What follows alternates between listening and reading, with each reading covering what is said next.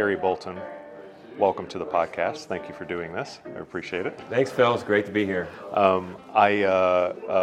First of all, I guess I want to cover off on the two things that the Fiber Broadband Association is doing this week, at the week of the Fiber Connect show here in Nashville, which is the research program and the training program that were announced. If you could just quickly hit the high points on those, I think our audience would definitely want to hear about it.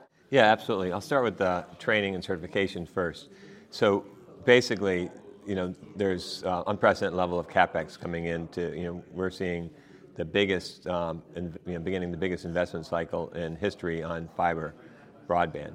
And so with all this CapEx, whether it's, we see private investment, we're seeing, the RDOF money coming, we have the $65 billion that's coming on the infrastructure bill. So this basically a generational level of investment on infrastructure. And so when we look at it, we're saying, well, on our ability to have the boots on the ground that can deploy it can grow about 15% a year at our current rate. So if we're not going to be able to get this money deployed unless we do something about workforce development. So at the beginning of this year, really put a hard focus on what are we really missing in the industry to be able to have qualified fiber optic technicians. And so we developed a 144-hour hands-on program that we're going to ramp out to community colleges and with veterans and high schools across the nation. And then that's going to go right into our apprenticeship program. And we'll have 1,000 hours apprenticeship so that when people come out of this program, that they will not just have a job, but they will have a career that could be actually a generational career. And what's great about this is if you're exiting from the military, so we can be able... Exactly, journalism. Sorry, boss. But what's really awesome about this is it's every state. I mean, it's not like you have to, say, well, I got to move to California or Idaho or somewhere to deploy fiber. It's every state, so every community, so you can be able to have this career. And so what the concept is that through credentials, you could actually be able to progress in your career. And so we're starting off this fiber optic technician, and we wanted to be, make sure that when people come out of the program, they know what they're doing, and they're, so the employers know what they get, and so that's why it's really important not only to be this rigorous program, but also to have the apprenticeship. So we've been working with the Department of Labor. So tomorrow morning we'll actually having a signing ceremony where we have to see the national recognition of this program, and so we're really excited about that. And so this is just the beginning of many, kind of a progression of career, and that's just to even mention, like tomorrow we have our Women in Fiber luncheon, and so what's awesome about this is it's not just who you might think of being in the fiber industry. We want to make sure that we embrace women. They can be in this. I was having lunch with Chad Roop, the former RUS administrator, and his son was in the audience, and his son's autistic, and he's like, and his son's like, this is it. This is what I've been dreaming about. Yeah. And it was so exciting for me because it's like, here's a segment of the population. You could have super techs. Autistic people could just be phenomenal fiber optic technicians. So being able to find people like this that we're able to not only help them find their calling, but be able to have this lifelong career and career progression. That's a great point, because the neurodiverse type folks have been already, like engineering fields are already waking up to the kind of the otherworldly talent that these folks have, of the ability to focus, to be, some of them are very, have a high aptitude for math, and they just have sometimes an insane patience with really specific tasks if they're kind of oriented that way, and that's a great idea. Yeah. I'm super excited because I just, in Alabama, we have a state school, cyber and engineering school, and the target students are kind of autistic level, because that is, when you're looking about coding and cybersecurity and these kind of, and so I'm just like, wow, I didn't even think about this, and so it's just exciting to me that we're trying to pull this together. We're trying to launch it out nationwide, and to all of a sudden find some segments that really could benefit. You just think about how you could take someone and really change their life and really provide, where they could excel, and then how it can benefit the industry on being able to get all this fiber deployed, and that just the more fiber, the more broadband, the more capabilities for rural America, and it's exciting. My students, I teach at the university, and my students this spring, one of the studies I had them do was a DE&I study, and we found looking at here a community that's on fire, just everything good's happening, but there's certain zip codes that are being left behind. And so he took all the census data and analyzed it, did some triple regression analysis, came down, and it really boiled down to three things. And it turned out that if you're paying over 40% of your income towards rent, you don't have a 4-year education or advanced education, and you don't have access to computers and internet. Well, it sounds to me like all those things come down to, if you don't have broadband, you're going to be left on the wrong side of the digital divide, even urban areas. And so, just the fact that, we can provide careers and be able to, get more fiber out is exciting. Yeah. How does it look right now, on the legislative front? Because I know that the industry seems to be counting on that to come in, in terms of not only to boost CapEx, but also like a longer term investment in fiber. I think you mentioned in your keynote this morning, this is the single largest, generational investment in broadband infrastructure that this nation's ever had. It's exciting. Well, absolutely. So, if you look at right now, what's already been appropriated, it's, the $9.2 billion for RDOF, right? And so as that's, it's going to start coming out. So that's going to be fueling us right now, plus the other, programs. As a matter of fact, California had a $7 billion state surplus that they just unanimously approved for broadband. So there's, that's one state, $7 billion, right? $6 billion. Sixth largest economy in the world, though.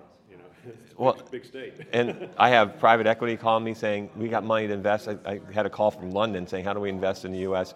So there's this, and you see here at the conference, is the amount of rural electric co-ops, municipalities, everybody's here. I had tribal areas. We had a tribal chief I was talking to at lunch today at the public officials luncheon. And so there's this incredible thirst to get broadband out there, incredible thirst to deploy this capital. And so this infrastructure money is going to come. It's that's what we've been working since, as I mentioned in my keynote, we started last year with, it sounded crazy, because that was before people used the word trillion, when $1 billion seemed like a ton of money, like Still sounds like a lot to me. Yeah. So, and we did our study and we said, you need $100 billion. And so, so Clyburn and Klobuchar, they had, some legislation they put out on the Accessible Affordable Internet for All Act and put $80 billion. And so, I mentioned that the administration called me in April 1st and said, all right, we're going, in the infrastructure package, we're going to put in $100 billion. And that lined up also with CostQuest analysis. They looked at all the copper cable and said, that's what it's going to cost to upgrade that to fiber. And so that, what we've been focused on is how do we get bipartisan support, right? Because Republicans are saying, how are we going to pay for this? And so we've been working those offices, we're at $65 billion. There's, when I was talking to the senator this morning, she was a little, not sure where it's going to go this week. So we'll see, but I'm pretty confident it's going to get through one way or the other by the end of the year. And so it'll take a little while for that but meanwhile we've got lots of RDOF money and other money, and we'll be ramping up, get the supply chain, because I think the other thing is by having some certainty, a lot of visibility on the CapEx side, that helps to really, put in long-range planning and to help shore up the supply chain issues. So the victory really will be in, it's not this set amount or that set amount. It's the guarantee that money's coming will stimulate the investment community to really start, pouring money in as well and finding those, picking out those investments and kind of ramping up and, like you said, kind of getting things ready to put the fiber in, because once the money arrives, now you've got the problem like your training program is addressing. Now you've got the problem of, okay, now what do we do? Well, exactly. So I mean, we need lots of runway to be able to be in place to be able to take advantage of this. So, if you look at projections, I had George Nodder on my Fiber for Breakfast, and he has done a nice job of projecting out this, and this level we're at already, our 2021 investment in fiber is, outpaces everything, but it's just going up from here. So it's pretty exciting.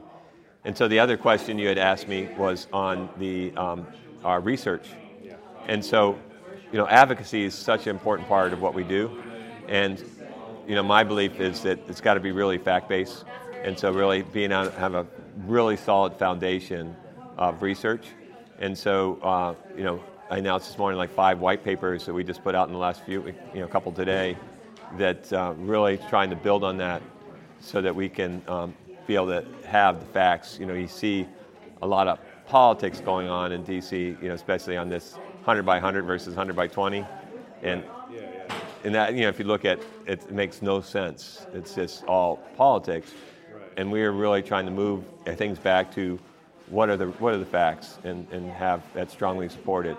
Well, and does it really? I mean, I guess that's where I get kind of lost in the weeds with the requirement, the broadband requirement. Do we really need to define what broadband speeds, matter to a point? Or, I guess help me understand why that's such a tipping point in this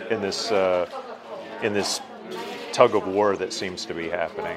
Well, I think what you see is the momentum going, and so, one of the white papers we issued this week is The Market Has Spoken. And basically what that just outlines that, what's happening in the market, that basically Wall Street's, rewarding, you go from basically if you have a copper-based network at 5 times EBITDA to valuations at 12.5 times EBITDA when you deploy fiber. So it's pretty significant on seeing the Wall Street reward.